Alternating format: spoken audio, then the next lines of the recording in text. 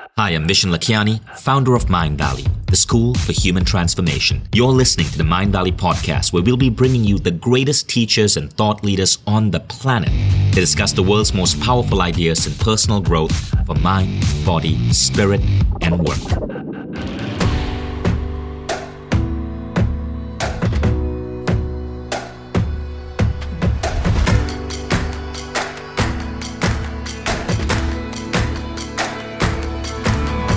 I'm Vishen Lakhiani, and this is the Mind Valley podcast.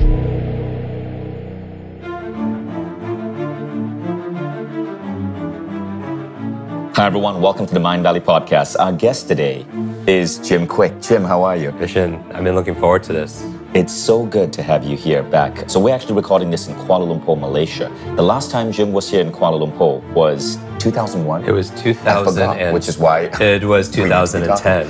2010. So Jim and I have been friends for 7-8 years. We've explored the Malaysian jungles together. We've been to the Amazon rainforest together. But this is really the first year Jim and I have been working seriously on a couple of projects. And let me tell you why this man is so fascinating. Jim is the brain coach for many of the top performers in the world. And I kid you not when I say top performer. I'm not using that name in any form of exaggeration. Jim just got off the set of the upcoming X-Men movie, where he trains the actors of the X-Men on the skills to remember their lines. He has been at SpaceX, training Elon Musk, his employees, and Elon's children on the power of memory, focus, speed learning. So Jim, your story is incredible. I'd love to get started. I think my journey is very similar to a lot of people's journey. You know, when I speak at events like A-Fest, I do a demonstration where I memorize names. We brought people right on stage and we memorized everyone's name, and they gave me a list of numbers and I memorized them forwards and backwards. And I always tell people that I don't do this to impress you. I really do this to express to you what's really possible, because every single person listening, you could do that and so much more. And that's why I love everything you're doing here at Mind Valley, because it's about transformation. It's about transcending. It's about ending this trance that somehow our potential, our intelligence, our abilities are limited, or fixed like our shoe size. And I know this because I grew up with learning disabilities. You know, a lot of people don't know that when I was a child, I had a bad accident. I had a brain injury, a head injury, and I had learning difficulties all through school. And I struggled. And I think a lot of people can relate to that, you know, not having focus, having people repeat things over and over again. And I didn't quite understand it. I couldn't read. It actually took me an extra 3-4 years just to learn how to read. I actually taught myself how to read by reading comic books late at night. When my parents thought I was sleeping, I was underneath the covers with my flashlight and reading all about superheroes and something about the superheroes and good versus evil and one person can make a difference and hope and help. Just brought words to life, and that's how I learned how to read. And you know what's funny, Jim? I never knew that about you. I knew you were a brilliant mind, but until recently, I did not know that you had brain injury as a child. And that's the thing. A lot of people, your brain is very resilient, but it's also very fragile, you know. And so I got to work with one of the actors, Will Smith. He filmed a movie called Concussion, which is all about the football league and the challenges a lot of football players have with repeated concussions, and, you know, how it leads to depression and suicide and challenges like that. And so definitely protect your brain. My goal is for people to fall in love with their brain again. You know, love your brain, love learning again. My journey, really, my inspiration was my desperation. All through school, I struggled. It wasn't something that came easy. And when I was 18, I hit a wall in college, and I just ended up, because I was studying so much in the library, I wasn't eating, I wasn't sleeping, I wasn't doing all the self-care. I ended up passing out one night. I fell down a flight of stairs. I hit my head again, and I woke up in the hospital 2 days later. I was wasting away. I was 117 pounds at that point in my life, and I thought I died. And it was a very dark time. And when I woke up, a different part of me woke up also thinking there has to be a better way. And when I had that thought, the universe replied with a mug of tea. The nurse came in, gave me some tea, and on the mug had a picture of Albert Einstein and a quote that said, "The same level of thinking that's created your problem won't solve your problem." And that really hits home. Like, we all have these problems, right? All through life. And I think people's biggest problem is they feel like they shouldn't have any problems, but problems make us grow. You know, going through struggles help us find our strengths. And really, these challenges, problems could really define us or they could develop us. And I chose the latter. It made me think a new question. I think questions really are the answer. Asking new questions, getting new answers. I think some of the most amazing geniuses in the world, they ask better questions. And you know this from your book, The Power of Questions, and our self-talk and our beliefs. So I wanted to solve this, instead of problems, I use the word puzzles. I wanted to solve this puzzle about how does my brain work so I could work my brain. And I started studying everything, the kind of books that we love, the books on neuroscience, adult learning theory, meta learning, speed reading, memory enhancement. I wanted to understand how my memory works so I could work my memory. I read somewhere that we only use 10% of our brain's potential. We use our total brain, but only in terms of its potential, a very small, limited amount. And that's our conscious mind. Imagine how amazing our unconscious mind is. And I wanted to figure out how to access more of it because I felt like I had a very slow brain. And I started studying this material, and then within 60 days, a light switch went on, and my life transformed. My grades improved, and with my grades, my life improved on top of it. And the reason why I'm here today, all these years later, is I started to tutor people on it because I was so upset and I was so angry that we weren't taught this back in school that I suffered almost a decade and a half because I wasn't equipped for the modern day world that we live in, because I feel like school taught us what to learn: math, history, science, Spanish, but there was very little taught on how to learn, how to think for yourself, how to solve problems, how to innovate, how to be creative, how to focus, concentrate, read faster, remember more.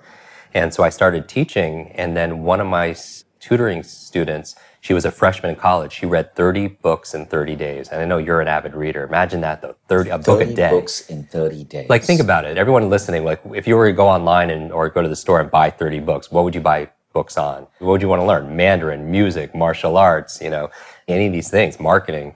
And so she absorbed it. And I wanted to find out not how she did it. I know exactly how she did it, but I wanted to know why. Because I struggled so much with school, I always wanted to find out what motivates people to act, right? Motivation, or your motive for action. I found out that her mother, she tells me, was dying of terminal cancer, was given 2 months to live, only 60 days. That's what doctors said. And the books she was reading, though, were books on health. They were books on wellness, because she was determined to save her mother's life. I wished her luck on that, sending love and light. 6 months later, I get a call from this young lady, and she's crying on the phone, and I can't get a word out of her. And when she stops, I find out they're tears of joy that her mother not only survived, but is really getting better. Doctors don't know how, they don't know why. Doctors called it a miracle, but her mother attributed 100% to the great advice she got from her daughter, who learned it from all these books. And that's where I realized, at that moment, I realized in my soul, in my heart, in my mind, that if knowledge is power, learning is your superpower. That if knowledge is power, learning is your superpower, and it's a superpower that's within all of us. The only challenge is we weren't prepared to unlock those superpowers because a formal education, traditional 20th education, prepared us for a 20th century world. We're talking about working on farms, working in factories. It was really modeled around the industrial age. It was cookie cutter, assembly line, one size fits all approach towards production, if you will. And so now we live in an age, you mentioned Elon Musk, we live in an age of autonomous electric cars and spaceships that are going out to Mars. But our vehicle of choice when it comes to learning is like a horse and buggy. And I know people who are listening could identify with it. If you're listening to this right now and you feel overloaded, you feel overwhelmed, like there's too much information, too little time, like you're trying to study something, it's like taking a sip of water out of a fire hose when you do a Google search for something, right? That's the supervillain number one, is digital overload. But the second villain, if we're talking about superheroes, because the size of the hero is determined by the size of the villain, you have digital overload, but you also have digital distraction. Never before in human history have we been more distracted. I mean, how do we regain our focus, our concentration in a world full of distraction, full of app notifications and social media alerts and texts and websites and blogs and podcasts? And there's so much information that, our brain is rewired and we can't get things done. And you can't have a level of success and joy and peace of mind if you can't just focus on the things that you need to. And then the third supervillain, I would say, in this digital world that our generations before us didn't have to face, besides digital overload and overwhelm, digital distraction, is digital dementia. This is a new term in healthcare. I was training all the doctors at the Cleveland Clinic for Brain Health, helping them in the United States. That's like the research center for brain aging. They do research in caregiving, but now we're setting up a whole new area of prevention and lifestyle. Like, how do you optimize your brain for amazing, mental longevity? You have an ageless mind. And what role does diet and your thoughts and the people you spend time with and sleep and, brain protection and stress management, where does that play? a role. And so one of the things is this new term called digital dementia, that we're so reliant on our smart devices. It keeps our schedules, our to-dos, it memorizes every phone number, it does simple math for us, which is great because it's convenient. But what doctors are saying is that people aren't using their brains. They've lost the capacity even to memorize a simple 4-digit passcode or what hotel room that they're in or where they parked their car or remember a simple name because we rely too much on our digital devices. Our brains are like a muscle, but it's use it or lose it. And we're not building those mental muscles on a regular basis. And so one of the reasons we created the Super Brain Quest together is to be able to train people's brain on a daily basis, 10 minutes a day. Because just like you go and I mentioned Will Smith, I was just with him at the Australian Open. And I asked him what his daily habits are. And I know you and I have had these discussions about routines and habits because first you create your habits and then your habits create you. He's like, Jim, every day I run and I read. I do something physical every single day and I do something mental every single day to exercise those two parts of me. And I think all of us have to schedule that every single day because if we don't, if you put your arm in a sling for 6 months, it doesn't grow stronger. It doesn't even stay the same. It grows weaker and it atrophies and thus digital dementia. And so my mission here, because I was at the age of 9, a teacher pointed at me talking to another adult thinking I wasn't paying attention or I was just not smart enough to understand, saying that's the boy with a broken brain. And, that stayed with me for so long. And because that forms your identity. And literally, as for those people, parents, or anyone who interacts with a child, your external voice becomes their internal voice. Your external voice becomes their internal voice to themselves. And so you have to be very mindful and stand guard to your mind, when we're talking about things that are disempowering. So I'm on a mission right now. I want to go from the boy with the broken brains. Now I want to leave no brain left behind. I think that there's not only a gap in financial resources with individuals, this divide, but there's also a learning divide. There's a knowledge divide. There's a difference between those who know and those who just don't know. And one of the ways to be able to bridge that is to be able to accelerate their learning, accelerate the velocity of them to be able to absorb information. Because the one constant in the future, and I know you and I are very active in Peter Diamandis' work and Singularity University and X Prize and so on, it's not going to get any easier. All these three supervillains, there's just going to be more overload, more distraction, more digital dementia. And the world is changing so fast. The only thing that's constant is change. They say that somebody graduating school now is going to have anywhere from 10 to 14 different careers, I read recently. I mean, that's insane. Not jobs. I mean, totally. 10 to 14 different careers. Because different, even because vertical. How rapidly the world is changing. Because nobody could predict where the world's going to be 3 or 4 years from now. And so the only constant is change. So you and I have had this conversation before that if, you're a genie of sorts, with the code of the extraordinary mind, it's like people become their own genies. And if you ask a genie, if they're going to grant you one wish, what would you wish for? The obvious thing is more wishes. That's the hack, right? Around getting more out of that, which is really what people want, productivity. They want more output for their input. But if you were to ask me, if I was their learning genie, if I could learn any one skill or subject and people could learn that, what would you choose? It would be learning, because learning how to learn, as we've talked about, these meta skills, right. You could apply it towards anything. And if you could choose one thing to learn, it would be learning how to learn. If schools could teach one thing to kids, it would be teaching them how to learn so that they can start absorbing knowledge themselves. And this shift in thinking changes a lot of different things. There's a whole category of it. It's called meta skills. Meta skills are skills that enhance your other skills. And learning how to learn is one of the most powerful meta skills. I just want to share a story of why this is so important. So a lot of people think, why should I learn to improve my memory? Because with smartphones, everything is just stored on this computer in my pocket. But in a world today when everyone has a smartphone, having a more powerful brain still gives you an edge. So I learned a technique from Jim on how to remember faces. And a couple of months ago, I was in Munich, Germany, and I was giving a speech to about 300 people, and then they came to sign books. And it was a 2-day seminar, so this was on day 1. So I would sign a book for someone, and I would apply Jim's technique and associate their name to their face. And by day 2, I could remember the names of about 100 out of 300. Not everyone, but 100 out of 300. And then the audience started getting really impressed by this. When someone raised their hand in the audience, I would call them out by their name. If I saw someone in the hallway, I would call them out by their name. And at the end, everybody was talking about how nice Vishen is, how friendly he is, because he remembered everyone's name. But here's the interesting thing. I wasn't any nicer or friendlier than I normally am. But simply remembering someone's name changed the entire impression people had of me. It made people feel so much better. I think, was it How to Win Friends and Influence People, that classic book by Dale Carnegie. He says, your name is the most important word in the English language to you, right? And so that simple technique changed my entire ability to function in that space. And that's where being able to have a super brain gives you an incredible edge. Yeah, I believe just that, even that example, it's a real superpower, being able to remember someone's name. I mean, how many people who are listening have ever met somebody, you get their name, and then seconds later, name just disappears out of your mind. You know, once the handshake breaks, it just falls right through the floor. Or if it's not a short-term issue, it's like a long-term issue. You're out at the grocery store, you're out at the gym, somebody taps you on your shoulder, you turn around, you see somebody you recognize, but for the life of you, you don't know that person's name, you don't know where you met that person. And what makes it worse is when that person has the audacity, the nerve to remember your name. Or Right. you're in a position, you're talking to somebody and somebody you know walks up and you have to introduce two people together and you don't know one of their names. I mean, it's very embarrassing. But I think the reason why it stands out as a skill is nobody takes the time to do it. But the meta message that we're communicating to somebody when we forget their name is what? That they're not important, that we don't care about them. And people don't care how much you know until they know how much you care. And that's why a name is the sweetest sound to a person's ears. I mean, think about the emotion attached to a name.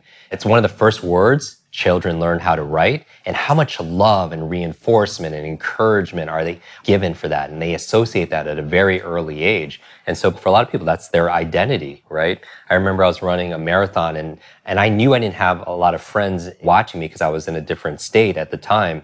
And somebody yelled out at one of the markers, go Jim. And I turn around and I look. And even though I know I don't know the person consciously, I still look because you would name it just, and then someone said, go Kwik. And I still look, even though they were saying go quicker, right? And then so a name is very powerful like that. And so everybody could learn to be able to remember someone's name. It's the number one etiquette skill there is. And for those of you listening, stay tuned because Jim is going to teach you a technique called the FDR technique on remembering names so that what I just shared, this could be a story in your life too.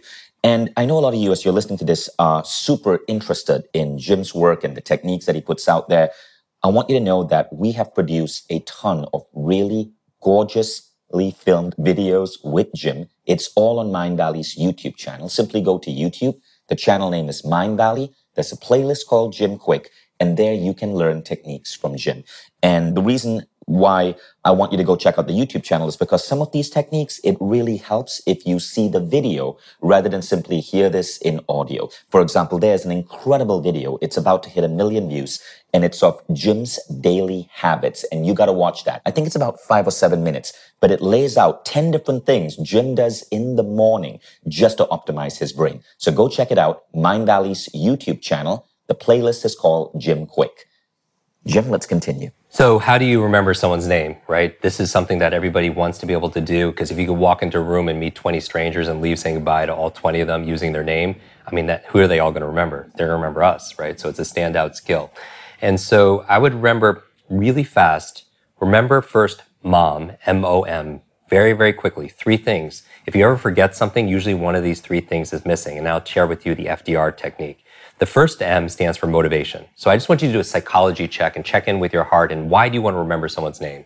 Because, for example, a lot of people forget people's names, yet if there was a suitcase of $1 million or whatever the equivalent is, and because I know everyone's listening to this from around the world, but $1 million currency there, if you just remember the name of the next person you meet, that's yours, for you or your favorite charity, are you going to remember that person's name?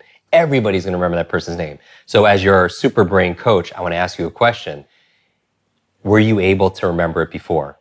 Yeah, of course. What technique did you use? You're like, I didn't use any technique. So notice it had nothing to do with your capabilities. It had everything to do whether or not you wanted to or not. So I want to get past this because a lot of people say, oh, I'm so forgetful. I'm horrible with names. I'm getting older, whatever it is. You remember the things you want to remember. You remember the people that you're attracted to. You remember the people that you want to do business with. So what's the tactic? Ask yourself, why do I want to remember this person's name? Maybe it's to show the person respect. Maybe it's to make a new friendship. Maybe it's to do some business. Maybe it's to practice these skills we listen to on this podcast. So that's very important is first check in and come up with reasons. Because here's the thing, reasons reap results. Reasons reap results. You need to come up with a couple reasons and you'll remember the name. So the first M is motivation. Motivation. The O stands for observation. And so a lot of people blame their retention when they forget someone's name. It's not your retention as much as it is your attention, right? So paying attention. And the key is to listen. Even if you write the word listen down on a sheet of paper, if you scramble the letters, it spells another word perfectly. It spells the word silent. And most people, when you really look into it, and even maybe you do the self-awareness test when you're meeting someone, you'll notice sometimes you're not really listening. What are you doing? You're looking around. Who's more important in the room? Or if you're not distracted outside, you're distracted inside. You're having a conversation with yourself. Most people aren't listening. They're waiting for their turn to speak, or they're thinking about how they're going to respond to somebody. So they're not really present. So all you have to do is be silent. And really what we're talking about here, motivation and observation, we're talking about good memory training for me is just being a memorable person or being a better person. Being a better human being, because motivation just means you care about the person that's in front of you. So it's just training you to care more. Observation means to be present. So it's training you to be here instead of somewhere else in your mind or somewhere in the future or in the past. So I think that alone is going to be very valuable. And then finally, the last M in MOM stands for mechanics. And these are the tools, the techniques, the strategies that I teach on your YouTube channel, that I do in my podcast, that we do on your Super Brain Quest.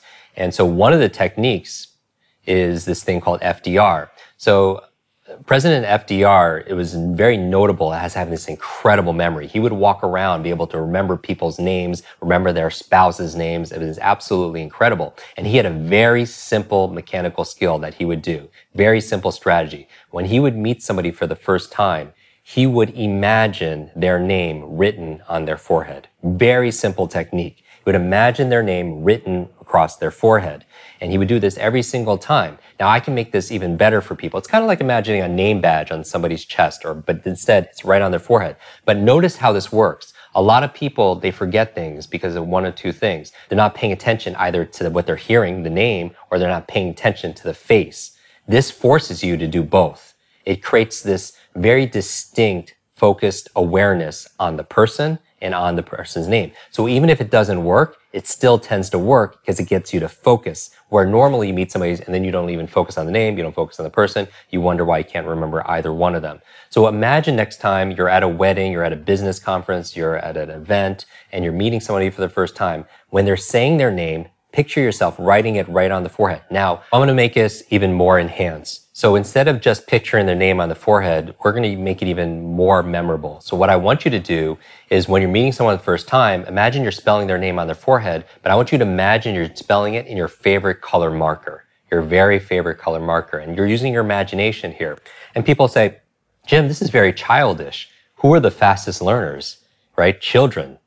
They're playful. They make fun of names, right? Someone's name is David, and they call him David the David. And David is in therapy for years wondering what a David is. And that's what kids do to memorize name. They're playful, right? They make up rhymes, banana, fana, faux fan, And so that's what we're doing here. We're using your imagination because imagination is a superpower. And it's using more of your right brain instead of a left brain logical. So it's more whole brain learning. Another thing you could do to make it even more memorable is not only just picture yourself writing on their forehead in your favorite color. Imagine, do these little micro movements, little muscular movements with your fingers as if you're actually handwriting it on. I'm not saying pull your hand out and actually moving it right across their forehead, but little micro movements with your hand by your side, it will get the kinesthetic or the muscle memory into it. Now you're using 3 of the main learning modalities. You hear the name, you see the name on their forehead, and then you're moving your physical body. And so you have the kinesthetic memory also. So you create this synesthesia learning where you're combining these senses together. So you're using more of your nervous system and you're more likely to remember their name. And the best thing to do about this is to really test it out for yourself. Ultimately, I think the expert is not always the person on stage or that you're listening to. It's like you are the expert of you. Because, knowledge really comes down to self-knowledge, and you could coach yourself. Test it on yourself and see how you do. Okay, so the first M is motivation. Right. You must have a clear motivation for why you want to remember these names. Right, because reasons reap results. It reaps rewards. And the second thing is observation. Observation, just listen. Be silent, be present with the person. And the third is mechanics. The mechanics. And these are the skills, the techniques we teach on how to read faster, how to remember languages, how to remember facts, figures, passcodes, give speeches without notes, how to remember names, step-by-step strategies that we teach. And the particular mechanic that you just shared with us is the FDR technique. You imagine their name written on their face, and you move your fingers as if, but secretly behind your back, you move your fingers as if you're writing it down. Little micro movements, because it gets your attention, your awareness on this process, and you make it your favorite color, and then you look at their face, and you can kind of see it right there. And even if you can't imagine it, imagine you can imagine it right on their forehead. Right. And I know in Jim's Superbrain Quest, he goes deeper in how to remember numbers, names, languages, how to learn faster. It's a whole range of topics. But look, I know many of you guys are hungry for more. I want to recommend a couple of resources. For those of you who want to get serious into the study of improving your brain, definitely subscribe to Jim's podcast. Look, you're listening to this on your podcast app right now. Before you get off your phone as this podcast ends, just search for Jim's podcast and subscribe. It's bite-sized information, I think 10, 15-minute audio tracks, super powerful stuff. Okay, Jim, where can they find your podcast? They could just go to kwikbrain.com. It's kwikbrain.com, or search Kwik Brain in your podcast. Search my name in your podcast, KWIK. We do episodes on top 10 favorite brain foods or how to change your habits and all these fun little facts. But they're all like 5 or 10 minutes long. We basically have a private Facebook group where people post questions and I answer them and just post it up there. That's fantastic. So, Jim, there are a couple of other things which I'm fascinated by in terms of what you teach. Now, you read a book in 90 minutes. Approximately, yes. Oh my God, you should see the ridiculous number of books I have sitting unread on my desk. And people are constantly sending me books, to ask my opinion on them. How can you help me with this? Absolutely. Let's roll up our sleeves. Let's do this. And I know we actually did a bonus also for Superbrain where we go way in depth in this. Wait, let me just address Superbrain because I know you've mentioned it a couple of times and people are wondering. Superbrain is Jim's program with Mindvalley. It's designed on Mindvalley's Quest platform. So it's not a traditional course, but rather Superbrain opens up several times a year. The last batch opened up around 45 days ago. 3,000 students join at the same time, and they go through around 10 to 15 minutes a day. That's it, 10 to 15 minutes a day of brain training with Jim. And at the end of 30 days, their capacity to remember names, to learn foreign languages, to read faster has accelerated. So it's been one of our highest rated programs. It was the best-selling program of Mindvalley, the singular best-selling program of Mindvalley in all of 2017. You can learn about it if you go to mindvalley.com and then visit the list of programs on mindvalley.com. Click on Meta Learning and you'll see Superbrain. And then you can explore it, and you feel if this is something that you like, you can sign up to be enrolled the next time Superbrain opens itself up to the world. Okay, so that's Superbrain. Let's get on to the tip on speed reading. So a really couple quick brain hacks on reading faster. I think everybody can identify. We all go out there and buy lots of books and they sit on our shelf. And as our friend Lisa Nichols says, it becomes shelf help and not self-help. And that's a big challenge, right? I mean, why buy a book if we're not going to actually read it and absorb it? Because knowledge is not power. It's only potential power. It only comes to power when we actually apply it. And so the goal here is everybody could read faster. Everybody who is here with us right now could double your reading speed. It's really possible because the challenge is we weren't taught. And so there are really quickly 5 obstacles to effective reading. There are 5 things that get in the way of us reading better, with better speed, with greater focus, with greater comprehension. So I'm going to go through them really rapidly and then give you a brain hack to boost everyone's reading speed. Number 1 obstacle to effective reading is this thing called lack of education. Because are we born with the ability to read?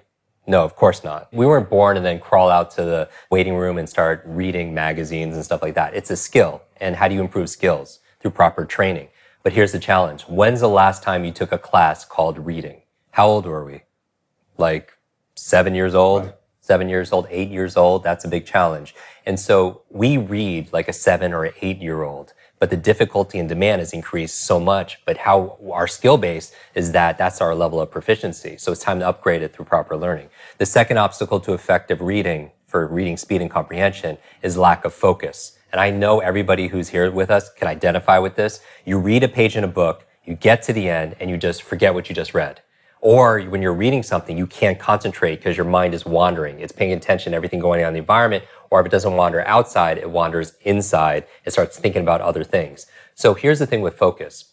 If I ask you to read faster, what do you think is going to happen to your comprehension? Most people, they feel like it's going to go down. Now, that's actually a myth. It's actually a lie. I think it's a myth a rumor being spread around by slow readers. Because in actuality, when you are learning properly, when you read faster, you could actually understand more. And here's the reason why. Your brain is like this massive supercomputer. It could process an incredible amount of information. But when we read a book, we feed this supercomputer of a brain one word at a time. And even I can't talk that slow because I'm from New York. But even when I talk that slowly, what does your mind naturally do? It starts to get aggravated, right? It gets frustrated. It starts thinking about other things. It starts to, get distracted. My mind starts to wander. Even if I was to talk that slowly, some of you would actually fall asleep. And in fact, how many people use reading as a sedative? Right? You can't sleep at night. You have this token book that's been sitting by your bedstand for like weeks, an embarrassing long period of time. You associate, slumber to sleep. And that's a really not empowering association to have. We talk about in memory, when I spoke at AFEST, we said the key to long-term memory is information combined with emotion becomes a long-term memory. That we remember things that touch us emotionally. But the challenge is, and we know this, right? Like there's a song or a fragrance or a food that will take you back to when you were a kid because information combined with emotion becomes a long-term memory. But the challenge is, back in school, what was the primary emotion you felt back in school?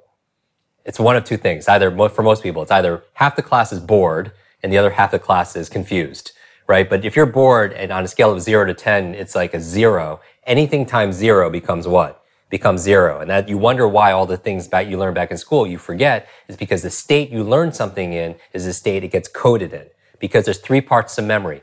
Information gets encoded, it gets stored, and you need to retrieve it. But if you encode it in a lackluster state, you're not likely to remember it. And so if your state when you're reading is a sedative, you're using it to sleep, and it's a 0, that's a poor association to have towards reading.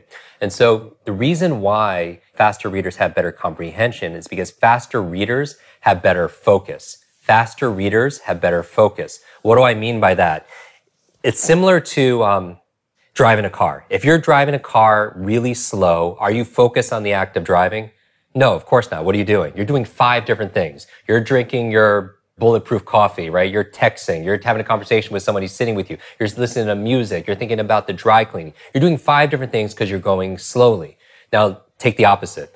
Let's say you're racing cars. You're going down a racetrack as fast as you can. Do you have more or less focus? A little bit or a lot? A lot, right? Are you thinking about the dry cleaning? Are you trying to text? Are you trying to drink coffee or talk to your neighbor? Of course, you're not doing any of that. You're completely focused on what's in front of you. That's a great metaphor for reading. When you read slowly, your mind goes all different directions. But when you read more quickly, it forces your focus. And because you have better focus on what's in front of you, i.e. the book, then you have better comprehension. So the speed gives you the focus gives you the comprehension. So the reason why I want to change this myth, because I'm going to give you a brain hack on how to read faster. But if you believe if you read faster, your comprehension will go down, you're not going to use that tip, right? I see what you're doing there. Right. Yes. You've just busted a major rule about what people think about reading. And this is, you and I have had this talk about education. If everyone's going in one direction, we want to run sometimes in the opposite direction because you don't want what most people have. And so the third obstacle to effective reading, I'll tell you, is the big one. It's something called sub-vocalization. Sub-vocalization. This is the one it's the silent enemy, if you will, to your reading. It's what holds you back. It's what's keeping you behind. Now, when I say the word sub-vocalization, some of you might not know what that means. It means your inner voice. Have you ever noticed when you're reading something to yourself, you hear that inner voice inside your head reading along with you? Hopefully it's your own voice. It's not like somebody else's voice, or you don't hear 2 or 3 voices inside your head. The reason why it's a challenge is if you have to say all the words while you read, either externally or internally, that means you can only read as fast as you could speak. Let me say it again. If you have to say all the words inside your mind to understand this book, that means your reading speed is limited to your talking speed, not your thinking speed. That's why so many of us, when we listen to podcasts or listen to audiobooks, listen to it at 1.5 or 2x, because we can understand, we just can't talk that fast. So you're limited to your talking speed. And that's why most people read at 200 or so words per minute, because that's the average speaking speed. Does that make sense? Because here's the question I'm going to ask you right now, and it's going to blow some of your minds. Do you have to pronounce all the words in order to understand those words? If you see a word like New York City, do you have to take the time to pronounce New York City in order to understand that? And the answer, of course, is no. You've seen that word 100,000 times. You will see it another 100,000 times in your lifetime. You don't have to pronounce it because it's what they call sight words, words you know by sight. especially words like the, of, there, because, and words that you don't have to pronounce any more than you pronounce a comma when you see a comma, right? So you don't have to take the time. And that's the thing, that reading takes time. And if you want to be able to shorten that, you don't have to pronounce all the words. Like when you see a stop sign on the road, you don't say to yourself, stop, in your mind, but do you comprehend what it means? Of course. 95% of the words you read on a regular basis on websites, in blogs, in emails, in texts, in books, and magazines, 95% of those words you don't have to pronounce because you know exactly what those words are. So subvocalization is a challenge. The last couple of obstacles to effective reading, number one was lack of education. Number two was lack of focus. Number three was subvocalization. Number four, regression. This is such a bad habit that we picked up as a kid. Have you ever read something and you found yourself back skipping and rereading words? That's a big challenge. Reading research says up to 25 to 30% of our time unconsciously is spent rereading words because we don't even realize that we're doing it. And it'd be the equivalent if you're watching a movie on your television and somebody's off in the corner with a remote control and every 30 seconds they're rewinding it. Every 30 seconds they're rewinding it. Is that going to help you understand that movie better? No, of course not. What is it going to do? It's going to add more time to that movie and it's going to break the flow. And that's often what happens when you're reading. And actually, they'll take marketing technology where people are looking at screens for advertisements and they could use the technology to see where your eyes are actually located and, like heat maps and such like that. And they do it for marketing reasons because they want to know where your eye flow is so they can put their brand, in this line of sight. But they use that same technology when people are reading and they'll actually see people's eyes going forwards and then back. Forwards and back. And it's very erratic. And better readers have a little better rhythm and flow to their reading, if that makes sense. So back skipping. And then the fifth obstacle to effective reading, I'll add this because this is a Mind Valley community, is belief. Because you know the power of your thoughts. Because thoughts are things. If you believe you can or believe you can't, either way, you're right? What the mind can conceive and believe it can achieve. We know all of this stuff already. But what does it mean when it comes to reading? If you believe that you're a slow reader, that's what you're going to get. All behavior is belief driven. All behavior is belief driven. It's like a thermostat. Your beliefs are going to allow you to get to a certain point. And then here's the thing. You believe how smart you are. You believe how healthy you are. You will believe what you are in a relationship. You believe, how much you're worth financially. And so where are you on that scale when it comes to reading? So how do we hack some of these obstacles to effective reading? Well, the one I want to focus on in this podcast is regression and backskipping. It's the easiest one to fix because this is a bad habit we picked up as a kid. Just like subvocalization was there since we were a kid, because remember sitting in that circle, Vishen, like you had to pass around the book and, you have to read out loud to all your friends and stuff. I believe, honestly, that's where a lot of the fear of public speaking came from. I think that we weren't good at this skill. And who's good at something the first time you're doing it, right? And we had to go around, and I was so nervous because I couldn't read. It took me an extra 3 or 4 years to learn how to read. And they would pass around the book, and I would get so nervous, and I would just pass the book on. I couldn't even read the book. And so I think that's where a lot of fear of public speaking actually came. But the teacher had to have you read out loud so the teacher knows you're pronouncing the words correctly. But later on, do you remember when the teacher said to you, okay, class, I want you to read quietly to yourself or read silently to yourself. And that's where you took that external voice and you internalized it, and it's been there ever since, right? So that self-talk can be a challenge in the context of reading. Now, how do you apply specifically, though, for backskipping? Well, what keeps you from backskipping is what they call a visual pacer. A visual pacer. Any of the speed reading, and it's really gotten more advanced. Like what we teach in Superbrain, for example, in the Mind Valley Quest app, is far more advanced than what was out there decades ago. Because back then, traditional speed reading was more skipping words and skimming and scanning things. But, our clients are world's top financial advisors, politicians, medical doctors. You don't want your medical doctor to get the gist of what she's reading, right? And so it's really about comprehension. So what does that mean? Using a visual pacer will boost your reading speed 25 to 50%. 25 to 50%. Now, is that a little bit or a lot? Like, that's a lot, because reading takes time, and time is what? Time is money. Right? And how many people would have loved to get a 25 or 50% return on their investments last year, right? And so here's the thing when it comes to reading, the average person that, in my estimation, when I do, talks around the world and online, is the average person says they have to read about 4 hours a day, processing information. A lot of times in corporations, they say it's the biggest time waster, quote unquote, meaning most of their day is spent processing data, information, knowledge, right? And so if you're reading 4 hours a day, if you could just double your reading speed, how much time do you save? 2 hours a day. What's 2 hours a day over the course of a year? They're like, oh, I had to do some math also. There were 700 hours, right? But no, I say this. Even if you save 1 hour a day, what's 1 hour a day over the course of a year? 365 hours. Now, that's a pretty big number. Break it down into a 40-hour work week. How many 40-hour work weeks is that into 365 hours?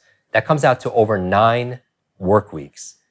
2 months of productivity you get back every year saving 1 hour a day. Or 2 months of extra vacation time. Yeah, exactly. Or 2 months of extra sleep. With your family, or doing personal development, adventuring, whatever it is that you get back, doing something ubiquitous, as reading, right?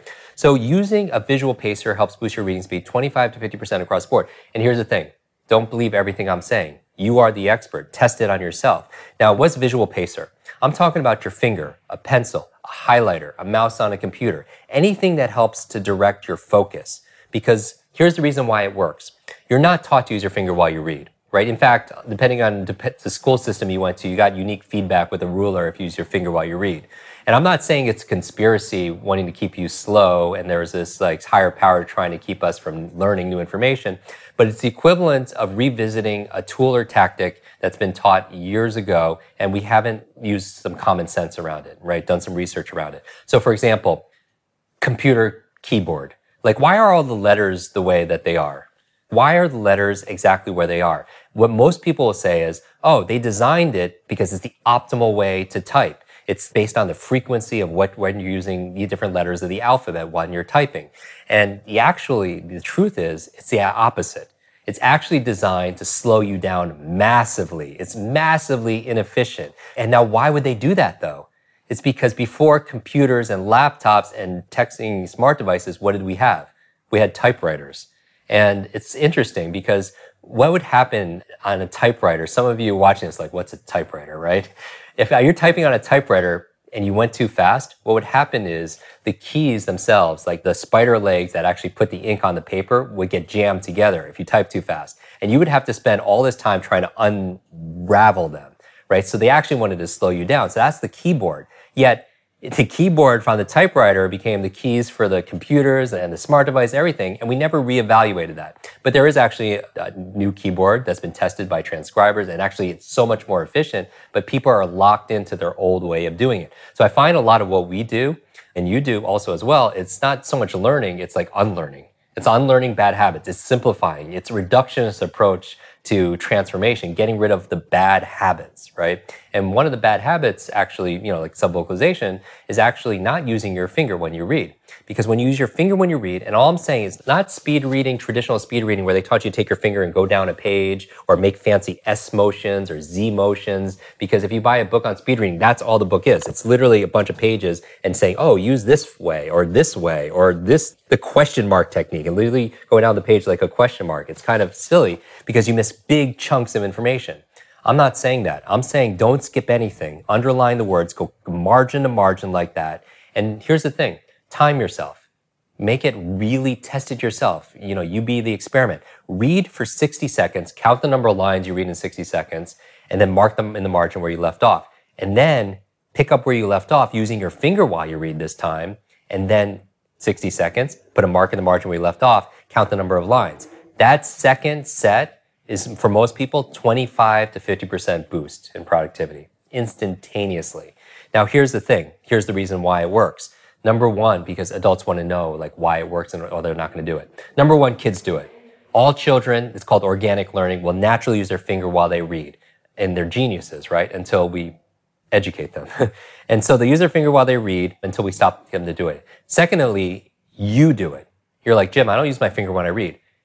I bet you 100%, all of you, when I ask you to count the number of lines you just read, will use a visual pacer to help you to keep your focus. You go 1, 2, 3, 4, 5, using your finger or the pen that you're using, because that helps you to focus. Number 3 reason why you use your finger while you read or a visual pacer is because your eyes are attracted to motion. Right now, we're in the Mind Valley headquarters here, the most beautiful view ever of Kuala Lumpur. But still, when I see a plane go by or a bird fly by, my eyes, you'll see, will go here because your eyes are wired to look at what moves. Because as a hunter-gatherer, it's your survival. You're in a bush and you're hunting, lunch, right? A rabbit or a carrot, whatever your diet is, and a bush next to you moves, you have to look at what moves because number one, it's your survival. Number one, it could be lunch, or number two, You could be lunch. So either way, you have to look at what moves in your environment. And when your finger is going through the page and you're underlining the words, your attention is being pulled through the book as opposed to your attention being pulled apart and being distracted, right? The fourth reason why you want to use your finger while you read is certain senses are very closely wired together in your nervous system. What do I mean by that? Have you ever tasted, Vision, like a great piece of fruit? Like something that hasn't been waxed and sprayed and sitting in a grocery store, but like right from the farmer's market or right from the vine. Have you ever tasted a great tasting peach before, right? In actuality, you're not tasting the peach. In actuality, you're smelling the peach because your tongue's not capable of tasting what a peach tastes like. Now, the reason why is in your nervous system, your sense of smell and taste are so closely linked. They're so intertwined that your mind doesn't perceive the difference. It perceives the difference though when you're sick. When your nose is congested, what does food taste like? It tastes like bland, right? Because your sense of smell and taste are so closely linked in your nervous system. As your sense of smell and taste are so closely linked, so is your sense of sight and your sense of touch. It's wired in your nervous system. In fact, when you're with the toddler and if you had your keys and you say, look at my keys, what's that toddler naturally do? Gonna reach out and what? And touch them and grab them because they associate sight with touch. In fact, when people use their finger when they read, what they'll tell me anecdotally is that, I don't know what's going on, Jim. I feel more in touch with my reading. In fact, when people lose their sense of sight, how do they read? They use Braille. They use Braille. They use their sense of touch when they read. And so what I'm saying, neurologically, when you use your finger while you read, or a visual pacer, pen highlighter, again, a mouse on your computer to help keep your visual pacer, your eyes on the page here and help move it forward instead of going back, skipping and regressing and rereading whole lines again like that, you're going to save time. And that number again is going to be 25, 50% boost. I mean, that's an incredible level of efficiency. That puts you at a huge advantage for people who are struggling to catch up, to keep up, to be able to get ahead.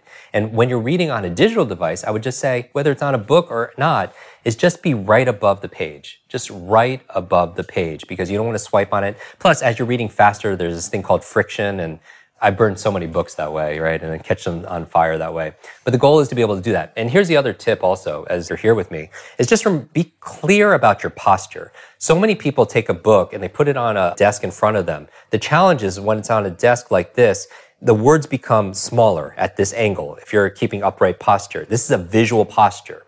The challenge is, what most people have is a bad habit, if they're writing on the train or on an airplane or they just have bad posture in general, is they know it's more difficult to read at an angle if the book is set on a table. So what do? To compensate, they bend their head down. The challenge is if you bend your head, you're collapsing your diaphragm. And first of all, the lower 1/3 of your lungs absorbs 2/3 of the oxygen. So if you found yourself getting tired, that could be the reason why, is your posture. But the other reason why it's a challenge, it gets you at that visual state. So what I would say is to make sure, if you're not going to change your posture, make sure you tilt the book so you can see the book more head on. The other tip I would say as you're reading, going left to right, here like this, going left to right, underlining the words, is you don't have to go margin to margin because you have this thing called peripheral vision. Like there's foveal vision where foveal is your focus vision and you see a fixation, they call it in reading, where you can see, if you stare at a letter, you can see like the word to the left to the word to the right. So the best readers, what they do is they relax their eyes so they can absorb more. Like one of the things we do in the Superbrain Quest is during these implementation days, we teach people how to juggle. And first of all, there was a study done in Oxford University saying jugglers have bigger brains. Literally, they create more white matter in their brain. And it's very powerful because as your body moves, your brain grooves. But the other reason why I train jugglers is because when you're juggling, you can't see all three balls with just two eyes, right? You can't foveal vision and focus on all three balls. So you have to relax your eyesight so you can take in more of what's in front of you. And that's similar to when you read because you want to take in more words because does that make it easier or harder to read? It's much easier when you take in more words. But what I'm saying here with your peripheral vision, when you're underlining the words, here's another reading hack, is don't go margin to margin. You could actually come indent a 1/2 inch or so, well, depending on how many centimeters you're reading in, not only to the left, not only to the right, because as you're going left to right, your peripheral vision will pick up that to the left and to the right. So you actually save time like that. And again, when you compound this, yes, you'll save time, maybe 20, 30 minutes on every hour when you read, but over the course of a week, over the course of a month, over the course of a year, saving 1 hour and getting 9 weeks, 2 months of productivity, I mean, that's a life changer. Right. So let me try to recap. Okay. So the first thing is understanding that education models teach us an outdated model of reading. Most of us learn to read between the ages of like 4 to 6, and we continue reading that way for the rest of our lives. We never go back and learn how to read faster. The second thing is breaking that false belief that if you speed up your reading, your comprehension is going to go down. That is simply not true. But that's what holds many people back from reading faster. The third one is subvocalization, eliminating subvocalization, which is basically saying aloud every word as you read it. And the fourth one is backskipping. And you spoke about pacing to overcome backskipping. And finally, the fifth one is simply the belief that you can read faster. It's shifting that belief system. That's amazing. And then you spoke about two additional things. You spoke about posture and you spoke about peripheral vision. Okay, see, I can remember this because I took Jim's Super Brain Quest. Jim, there was one thing that's leaving a big gap for me to understand, and that is, how do we eliminate subvocalization? That's my big issue. Yeah, so that inner talk, first of all, you'll never completely eliminate it. I mean, when I read slowly, and there's certain things, by the way, you can never read any faster than you could understand information, nor would you want to, right? If somebody doesn't understand Russian, reading it faster is not going to help you understand it better, right? Here's the difference, though. I noticed there's a golf course, in one of the views here. It's kind of like golf. Imagine having, for those people who play golf, or don't play golf, you have many different clubs to choose from. And whoever has the most options there are more likely to win, according to game theory, right? And so, but imagine having to play golf with just one club. And that would be really difficult to do. Here's the thing when it comes to reading. Most people are just reading at 200 words a minute, and they read everything at 200 words a minute. It doesn't matter what they're reading, something technical, something fiction, light fiction, they read everything the same because that's how they're trained. My goal with teaching people to read better is not just to read faster, but to read smarter, right? That's why we spend so much time on focus and comprehension, because people can understand what they're reading better, they can read it faster. That aside, when we teach people to read 300, 400, 500, 600 or more words per minute, they don't read everything at 600 words per minute. Even when I read something technical, I have to slow down because I can only read as fast as I can understand something. But the trained readers have variable, meaning they can read at 200 words a minute, 300, 600 when they need to, because there's some information that you're reading that you want to go deep into it. You want to hear the nuance of the sound. You want to subvocalize because it's poetry or it's really deep fiction. You want to hear the words in your head because that's part of your reading goals. But some reading that you know about and you just want to get through it, maybe it's documents or it's a plan or it's maybe something you know already or you're studying for a test and you already have some background, they call it schema, background information, then you could speed up and slow down. And that's a trained reader does. When they're going through a book, sometimes I'll read through it fast, I know this already, fast, and I'll slow down in the areas I don't quite understand. So let me say that up front. So you'll always subvocalize when you slow down. You'll never get rid of it completely. A couple of quick tips, because this is different than a training course, like going through an actual quest where we could actually train something, a new technique and stuff. A couple of quick brain hacks. So there's a difference between a tip and a training, right? A couple of tips to lower and reduce your subvocalization. I'll give you two. Number one, they call it counting.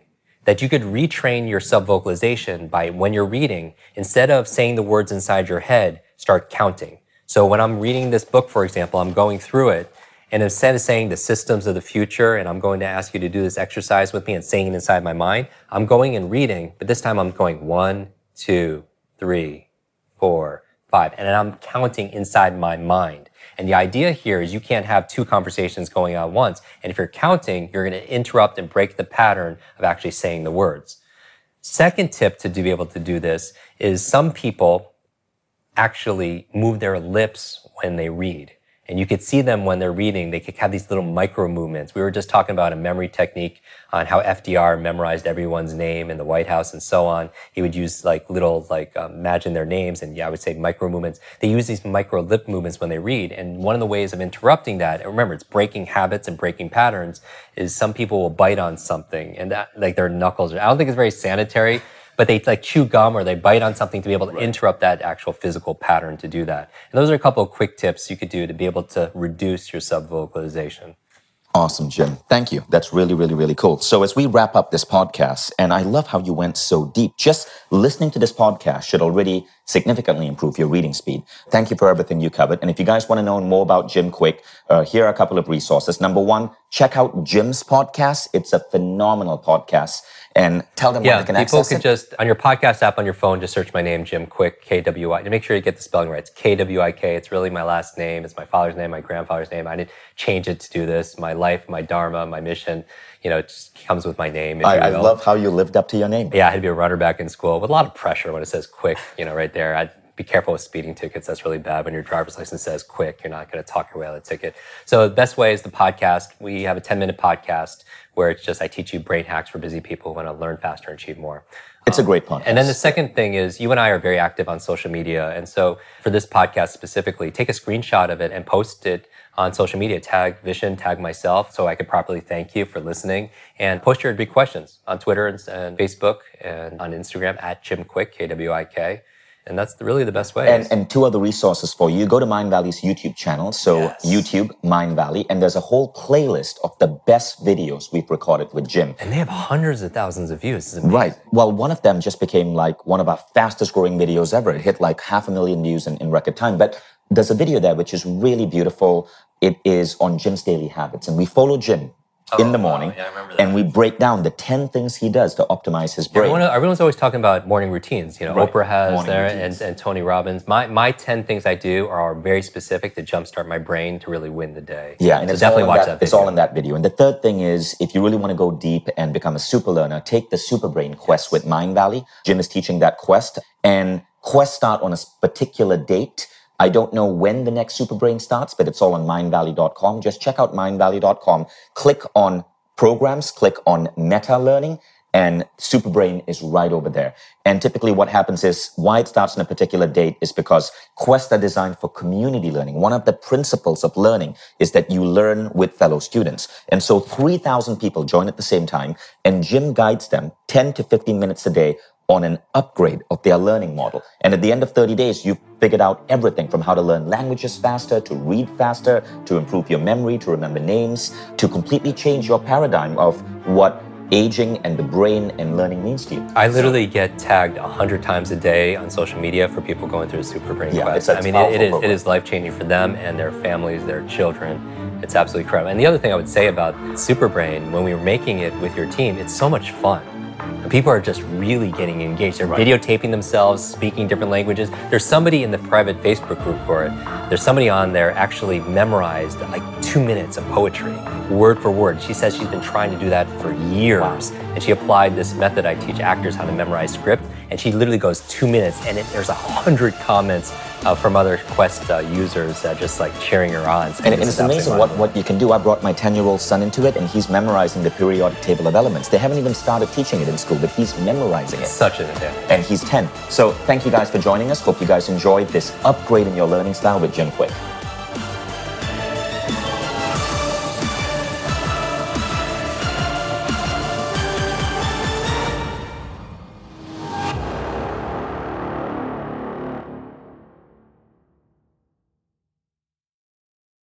If you like the Mind Valley podcast, take the next step. Become a Mind Valley member. Imagine being coached daily by the greatest teachers on the planet. How quickly would you transform your health, your mindset, your body, your relationships? How quickly would you double the size of your company? How quickly would you see your career grow? How quickly would you eliminate any limiting belief that's holding you back and manifest a life that you once thought beyond your dreams? When you become a member, you don't just get access to the greatest education in the world. You become part of a community of 150,000 of the most incredible people dedicated to personal growth. Go to mindvalley.com/now to get started.